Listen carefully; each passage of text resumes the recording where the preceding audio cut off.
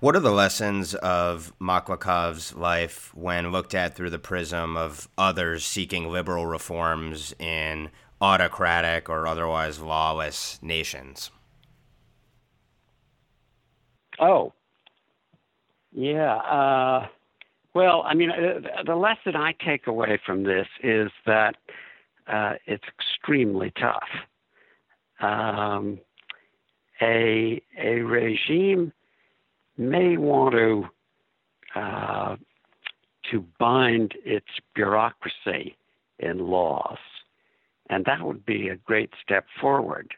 And in many, that's another area of Maklakov's efforts to try to get essentially uh, rights to recovery in court of people who are victimized by regime officials acting unlawfully. And he makes a little progress on that. But there's deep resistance to anything going very far, particularly deep resistance to anything that will confine the people at the very top of the system. As I look around the world, you look at the Arab Spring, and you look at Russia and Ukraine, and the czarist regime looks comparatively hopeful. I mean, they do accept the Constitution, and it has holes in it. There's no doubt about that. But they do really seem to, for the most part, try to adhere to it. It seems to me you don't see anything like that in the regimes that trouble us around the world. And there seems to be nothing to really bring them towards the rule of law.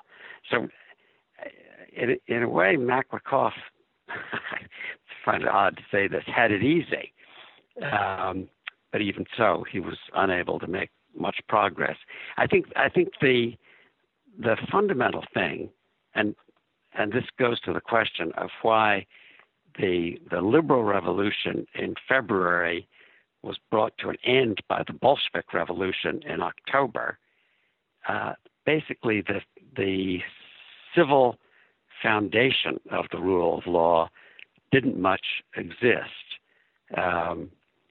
The courts were not very broadly respected as a source of law, and there was a good reason for that, because the regime did try to bend their decisions in cases where the regime was concerned. And essentially, in terms of enterprise, that was very significantly hampered. All other countries by this time, all other developed countries at this time, enabled people to form a corporation just by filing a few papers.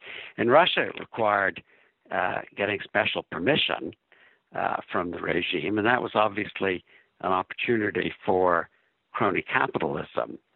And let's just take enterprise.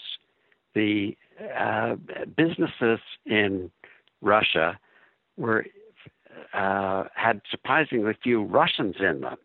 They had Russians, or at least they had Russians of German ancestry and Russians of Jewish ancestry in them.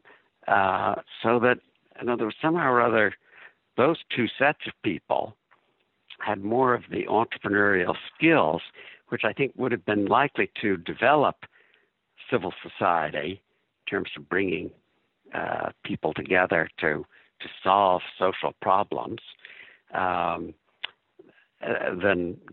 the actual Russians.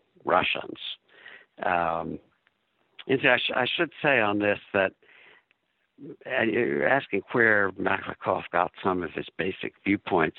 At some fairly early stage, he helped finance translations of Tocqueville from French into Russian. And I think that surely, it may be that he liked Tocqueville because Tocqueville was saying things that he had already come to think. And it may be that Tocqueville persuaded him on some matters. But in any event, by some fairly early stage, he had come to take a fairly Tocquevillian view of social and political life. And essentially, as you see in Tocqueville's Democracy in America, that view puts great stress on the ability of small groups of people to act together and to solve problems. And the regime essentially did very little to allow that to happen, and a lot to prevent it.